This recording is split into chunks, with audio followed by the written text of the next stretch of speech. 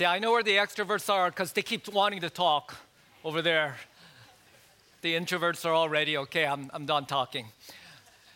We're going to be taking a little bit of a break from our Roman series, and today and next Sunday, which is Palm Sunday, Good Friday, we're going to have a guest speaker, David Talley, and on Easter Sunday, we're going to look at the Gospel of John and little snapshots from within John that reveals Jesus Christ a little bit more to us, all climaxing on Easter Sunday. Today we'll be in John chapter 1, verses 35 through 51, if you haven't found your place there. John chapter 1, verses 35 through 51. It's the beginning of the ministry of Jesus, and of the four Gospels, John chapter 1 is probably chronologically the earlier one that happens.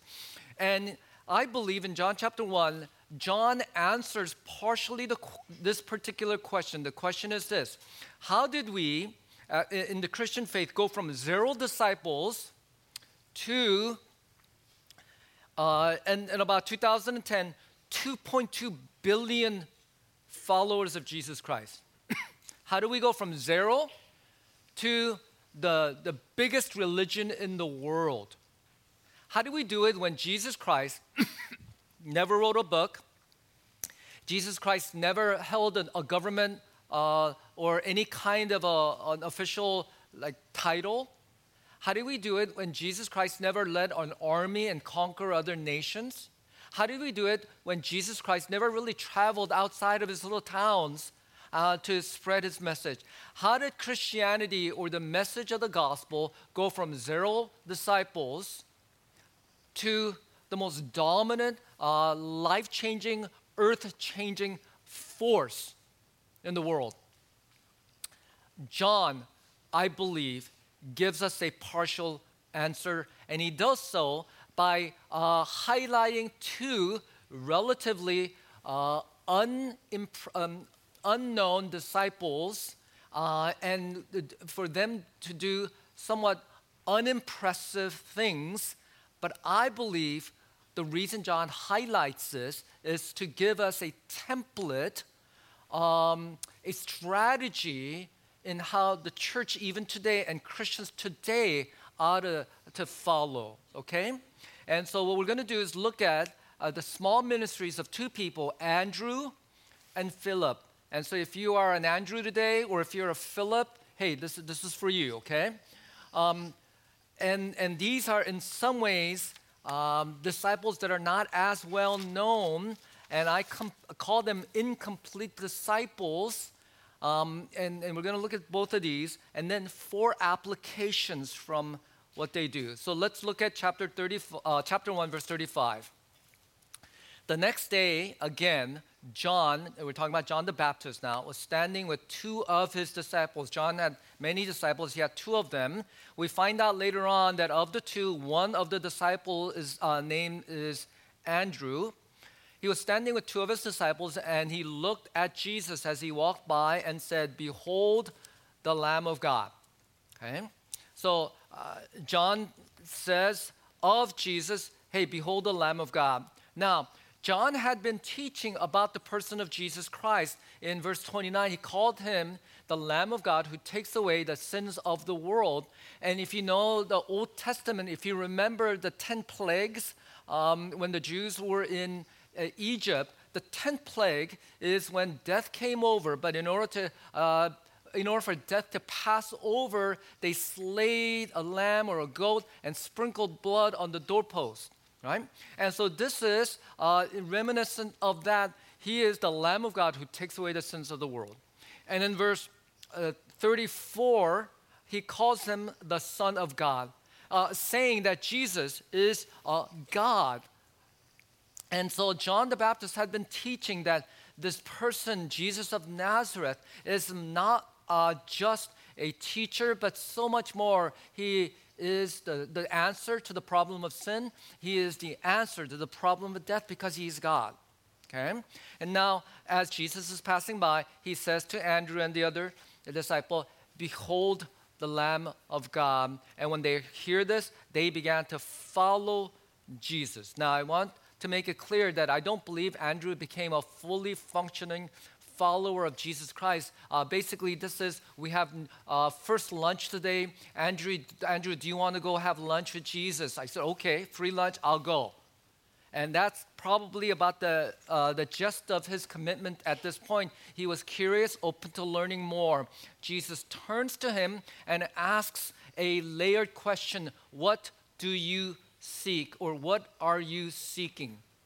Now, this question, what are you seeking, can be something very shallow, like, are you looking for a meal with me? Or it could be something existential. Are you seeking the answer to the question of questions that exist in life, like why do I exist? What's my purpose? And I believe, if you think about it, that Andrew not only had the shallow questions, but the existential question: why am I here? Why do I exist? After all, if you think about it, Andrew was a disciple of John the Baptist. And John the Baptist was his prophet, a voice crying in the wilderness. He didn't have a big following. His message wasn't very popular. He didn't have a lot of money coming into him. And Andrew was out there listening, I believe, because he was hungry. He wanted answers. And the two disciples asked Jesus, "Rabbi, where are you staying?" He calls him rabbi, although John the Baptist had told them he's more than just a rabbi, but still they default to his base title, teacher. Where are you staying? I'm curious. I want more. Where really is first lunch? I want to go there so I can sit and listen more. Grow 101, I'm not sure what that is, but can I sign up so I can sit down and spend more time listening and asking questions? And Jesus invites him and says, "Come and you will see." You don't understand quite who I am, but if you follow me, you will see. You have a longing and a hunger, come and it will be clear to you. And these two disciples stayed with Jesus during the duration of the day. Now, I want you to look at chapter 1, verse 40. Something happens in verse 40. Okay? It says that one of the two who heard John speak and followed Jesus was Andrew, Simon Peter's brother. And so now we're finally given a name, but we've kind of known because I told you. And he had this famous brother, and who will become famous, which is Simon Peter. He's probably the most famous of the 12 disciples. And it says in verse 41, what Andrew does is he first found his own brother Simon. One of the first things that Andrew does after having spent a little bit of time with Jesus is he goes out and finds his brother. He goes, listen carefully, from becoming a follower. And although he wasn't a fully committed, fully formed follower yet, he goes from being a follower to an inviter. So he was just going to first lunch, meet and greet, Grow 101 to, he goes to his brother saying, "Hey, you've got to come check this out, for I have found the Messiah," or which means Christ. "I have found the one that our people have been waiting for, longing for, praying for all of these years. Our people have been suffering, and we have been waiting for a Messiah, the anointed one, the chosen one, and I found him." How is it that the Christian movement had gone from nothing to 2.2 billion people? It's because of someone like Andrew went from being a follower to being an inviter. You know, I want you to understand that Andrew does not go to his brother and make a moral judgment and saying, "Hey, you sinner." He doesn't try to go and give him an intellectual argument to try to prove that Jesus is the Messiah. He goes to his brother and just tells him what he has found. I believe this is a clue that John is giving to us, almost a template in how we as novice followers of Jesus Christ, we ought to go from being a follower to being an inviter. That as we start into our journey of discovery, that we are to go tell others, and we don't have to be morally superior. We don't have to be morally better than those who don't go to church. We don't have to be completely intellectually informed, and we don't have to have all of our act together. We just need to tell them what we have seen and what we have heard. Dr. D.A. Carson wrote in his commentary, Andrew thus became the first in a long line of successors who have discovered that the most common and effective Christian testimony is the private witness of friend to friend, brother to brother. That is Andrew. Now let's talk about Philip, and I know we have a bunch of Philips in this room also. Verse 43. The next day Jesus decided to go to Galilee. He found Philip and said to him, "Follow me." He doesn't give him the scope of following. I know if someone said to follow me, I would say, where to? How long? Is it going to be all paid expenses, or do I have to bring my credit card? Is it going to be a hard trip? Should I bring sneakers or dress shoes? I'd have a whole slew of questions. Can I bring my wife and my girls? Or is it just me? Am I coming back for dinner, or what is it? Right? But Jesus just says, "Follow me," and Philip becomes a tepid follower. What he does in verse 45 is what Andrew did also. Philip found Nathanael and said to him, "We have found him of whom Moses in the law and also the prophets wrote, Jesus of Nazareth, the son of Joseph." He goes and finds a friend, and not with intellectual superiority or moral confidence, but he just goes to him, "We've found him, the one that our people have been waiting for, the one that the prophets had been written about." And Philip, after having said that, is asked a question by Nathanael, "Can anything good come out of Nazareth?" And apparently Nazareth was a town in which was kind of like looked down upon by people. I know I've joked around before, and if any of you are from this particular town, I ask for forgiveness, but it's like kind of saying, "Can anything good come out of Fresno?" It's like, yeah, you can look up armpit of California, and it actually comes up Fresno. Last time I said this, one of the persons who lived in Fresno is saying, "You're not wrong, Pastor Steve. That's correct." And so Nazareth had such a bad reputation that Nathanael says, if the Messiah is going to come, he's got to come from somewhere cooler than that. Can anything good come out of Nazareth? Now, there was a good answer for this question, but Philip doesn't know the answer. And so what he does is he does the next best thing, and he says back to Nathanael, "Come and see." Come and see. How did the Christian movement gain speed? It wasn't that someone like Philip said, "I will enroll in an accredited seminary and have a master's degree in theology so that I can teach accurately." It wasn't that they decided they're going to put together an amazing children's ministry with original dance and curriculum and say to Nathanael, "You and your family should come." It wasn't that they were wanting to put together a cool band with lights and in a space with comfortable chair and air conditioning. They didn't wait for any of that. Philip just went to his friend and said, "Come and see." As Dr. D.A. Carson again said, that has been the foundational principle of truly Christian expansion ever since. New followers of Jesus bear witness of him to others, who in turn become disciples and repeat the process.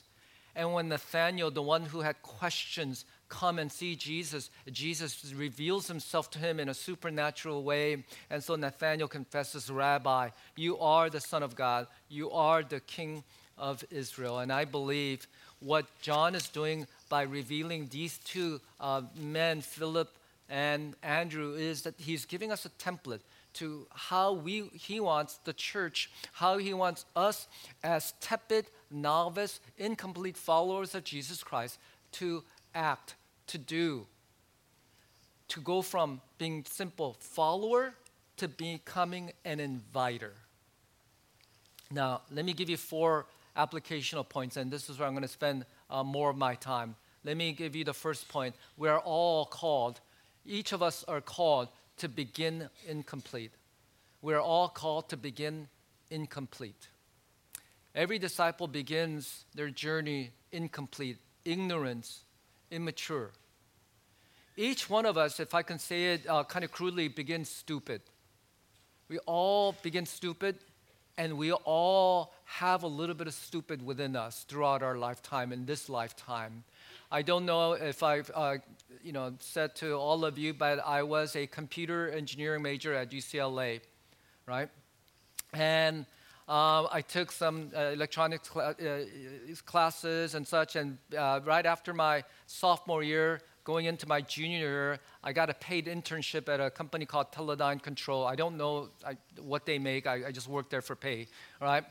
And on one of my first days at work, my boss, my engineering boss, pulled up a schematic. Schematic is a drawing with electronic symbols and boards. And some of you know what I'm talking about, right? Okay, I'm going to look at you because you know what I'm talking about. All right, thank you. All right, pulled up a schematic, and back then, this was like, computers are so rudimentary. My very first 2 computer classes, I programmed on punch cards. Memory was like 8K was like, oh my gosh, 8K of memory, oh my gosh, right, that kind of thing. And they had a big board, I believe it was an 8K memory board. He had a schematic of it, and he wanted me to calculate the current going through some of these things. Okay, are we still tracking? All right, so affirm me, okay? Everyone else is kind of looking at me like and so there are these diodes and resistors, right, okay. Right, all right, okay, I got another one nodding. Thank you, Esteban. Right? And their voltages and such. And so he said, okay, and he's lobbing up a real easy one for me because I'm like a first day intern. Calculate the currents going through these things. Now, mind you, we had the resistance and I had the voltages. Okay?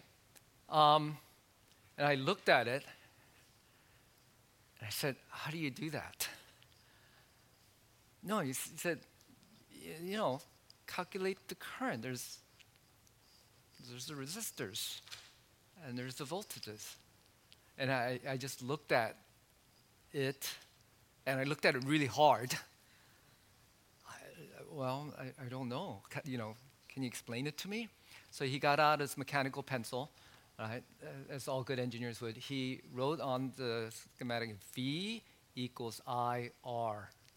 And for engineer, you know that that's Ohm's law, right? That is like the most basic of formula. And it's like if you're in geometry, catapult students, it's like giving someone, it's like your math tutor trying to, like calculate the hypotenuse, and he has a squared plus b squared, and he doesn't get, c squared. When he wrote V equals IR, I felt stupid. I just looked at it. I didn't know what to say. I just like, okay. It's like, boy, they regret hiring me for the whole summer. And I ended up working there the whole year. There are times, and especially in the beginning, we start stupid and we hold a little bit of stupid within us this lifetime. That no matter how long we are even a Christian, we don't quite know all of the Christian faith. And no matter how much we've grown, we don't always and fully live out our faith. There's something stupid about us. And it doesn't matter how long you've been a Christian, what kind of degree you've gotten. I have my master's in theology. It took 4 years, and 3 years of Greek and 2 years of Hebrew. I got my doctorate when Dr. D.A. Carson, the Dr. Carson that I keep quoting, he is one of the finest theologians in the world, actually. I was driving him. He spoke for Living Hope in January. I was driving him to the airport on Sunday after everything.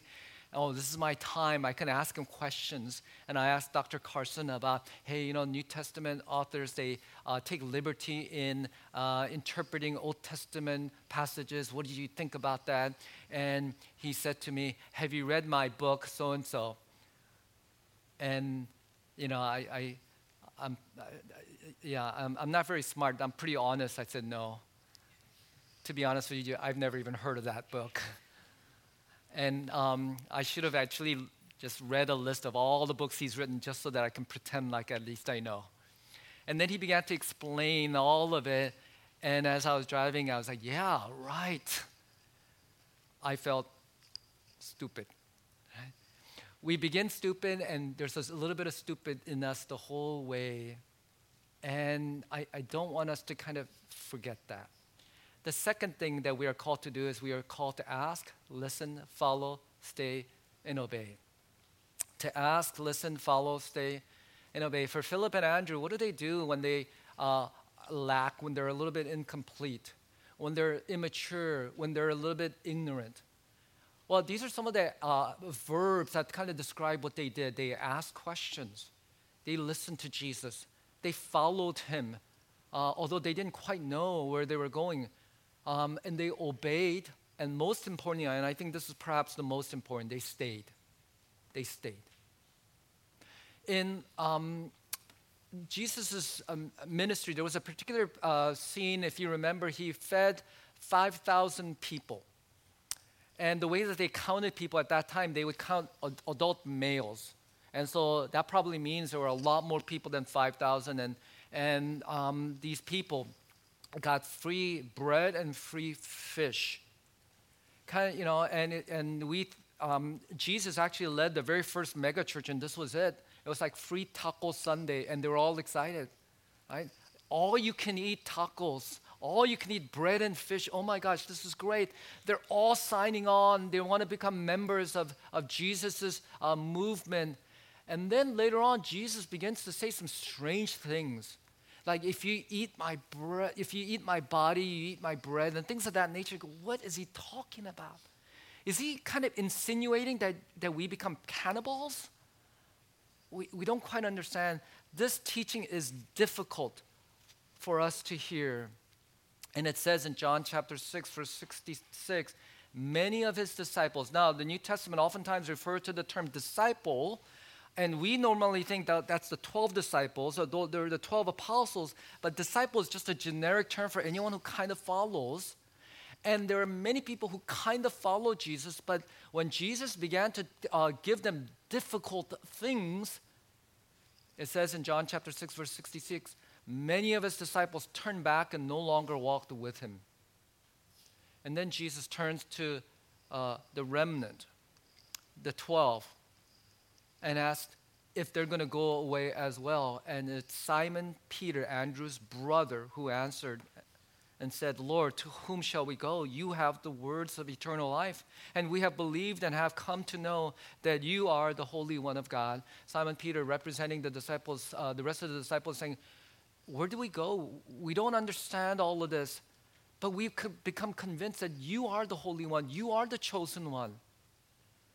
And there are going to be times in life where we don't understand why there's pain and suffering in this world. We don't quite understand all the teachings that are so unpopular and politically incorrect. We don't quite understand if things make sense, but we're going to stay.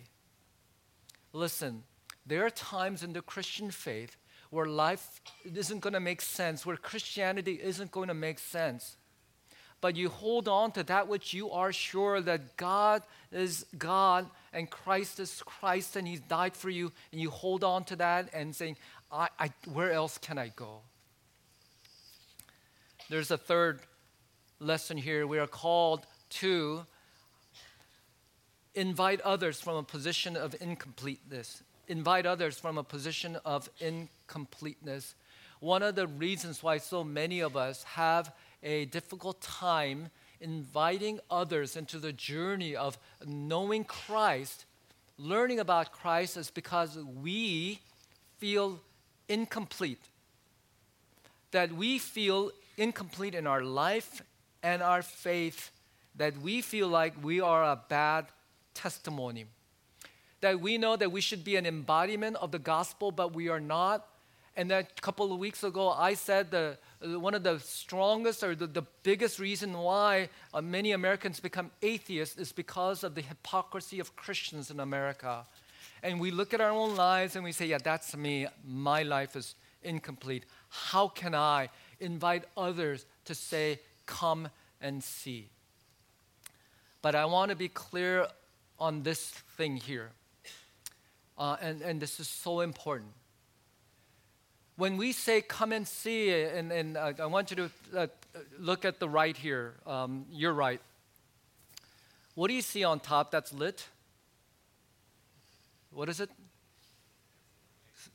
Okay, someone say it aloud. Don't be so shy. Okay, good. Thank you. And who said that? What's your name? Alex? I don't know if someone's lying to me, but that's all right.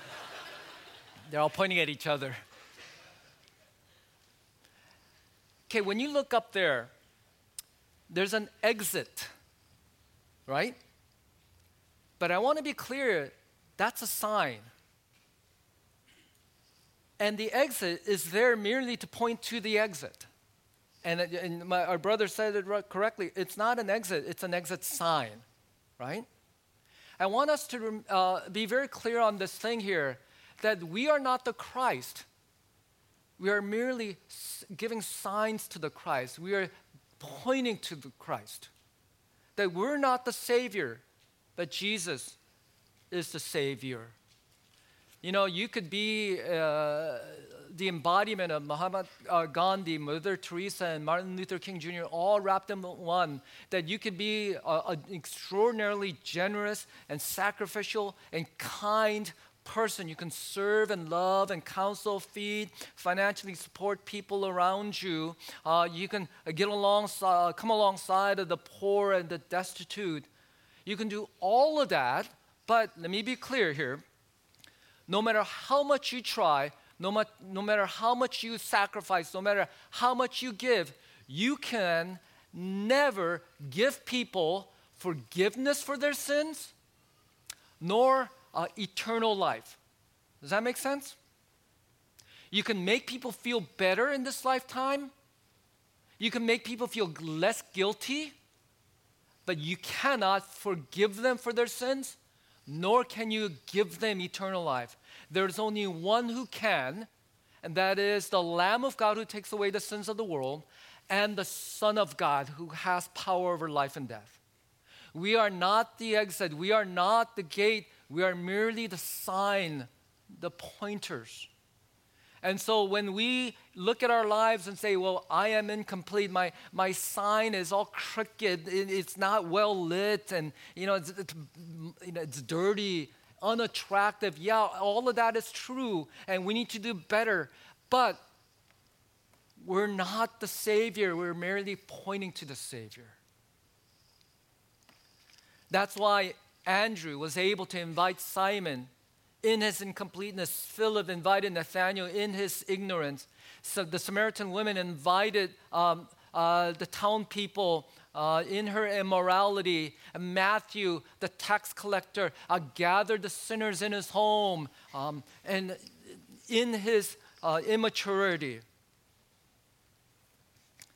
We are not the Savior, but Jesus is.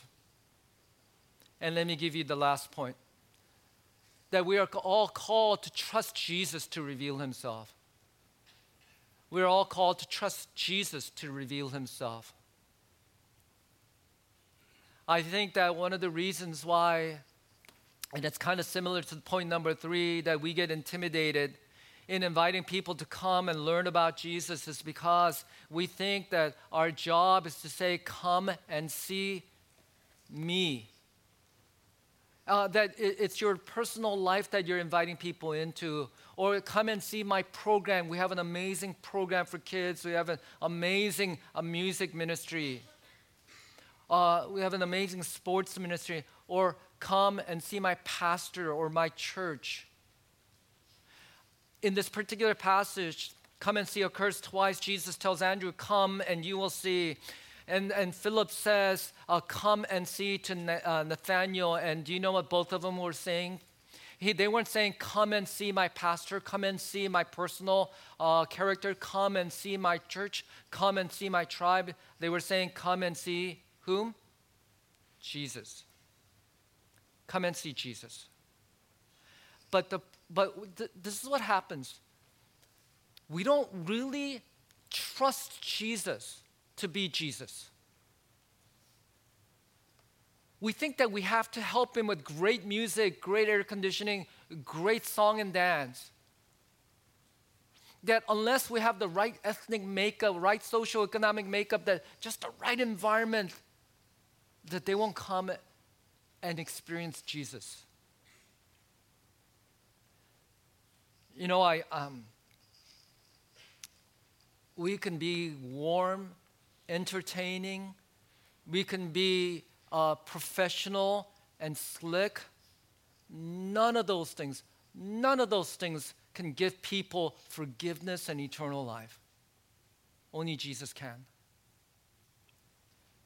So when we invite people, it's not so that they can come and see how great our programs are, because if they come and see how great our programs are, we'll become arrogant and those people will simply be impressed by the programs. If we think that it's, like this is the exact right community makeup for them, there'll be a good fit, and they come and they have a couple of bad interaction and we'll become really insecure, and they'll look down on us, when in reality, what we're saying is that we want you to come and see Jesus. Lifeway did a research of some 15,000 adults in North America and found this, that about 63% of Americans say a personal invitation from a friend or neighbor would be very or somewhat effective in getting them to visit a church. That's about 2/3 of Americans saying, if a friend simply invited them, they would be interested. When I asked you to stand up and ask you to share with others, hi, my name is Steve, and I came to Living Hope I believe many of you said this. If not, I think this is the vast majority said this: a friend, a family member, someone whom you had a pre-existing relationship with. And they may not be perfect, and you might not even like them, but a friend invited me. A friend invited me. That person did the initiation as a casual conversation, an email, a direct message, or something. They went out of their way to come check it out. Not to validate them, but to check out the message of Jesus Christ. Some 2,000 years ago, we started with 0 disciples. Some 2,000 years later, 2.2 billion Christians in the world. The most dominant religion. The name of Christ is the most influential, world-changing name. How? It's when friends simply asked other friends to come and see Jesus. And I want you to know that there are friends right around you. And you may think that maybe Living Hope is not the right fit for them, but they're right around you, waiting someone to ask them, perhaps this Easter, would you come and see? I'm going to ask the band to come up and the servers of communion to come up at this time.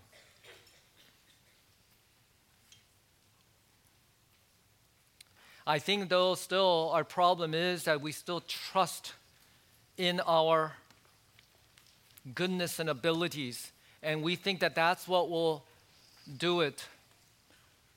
But I want you to understand that we will never be good enough.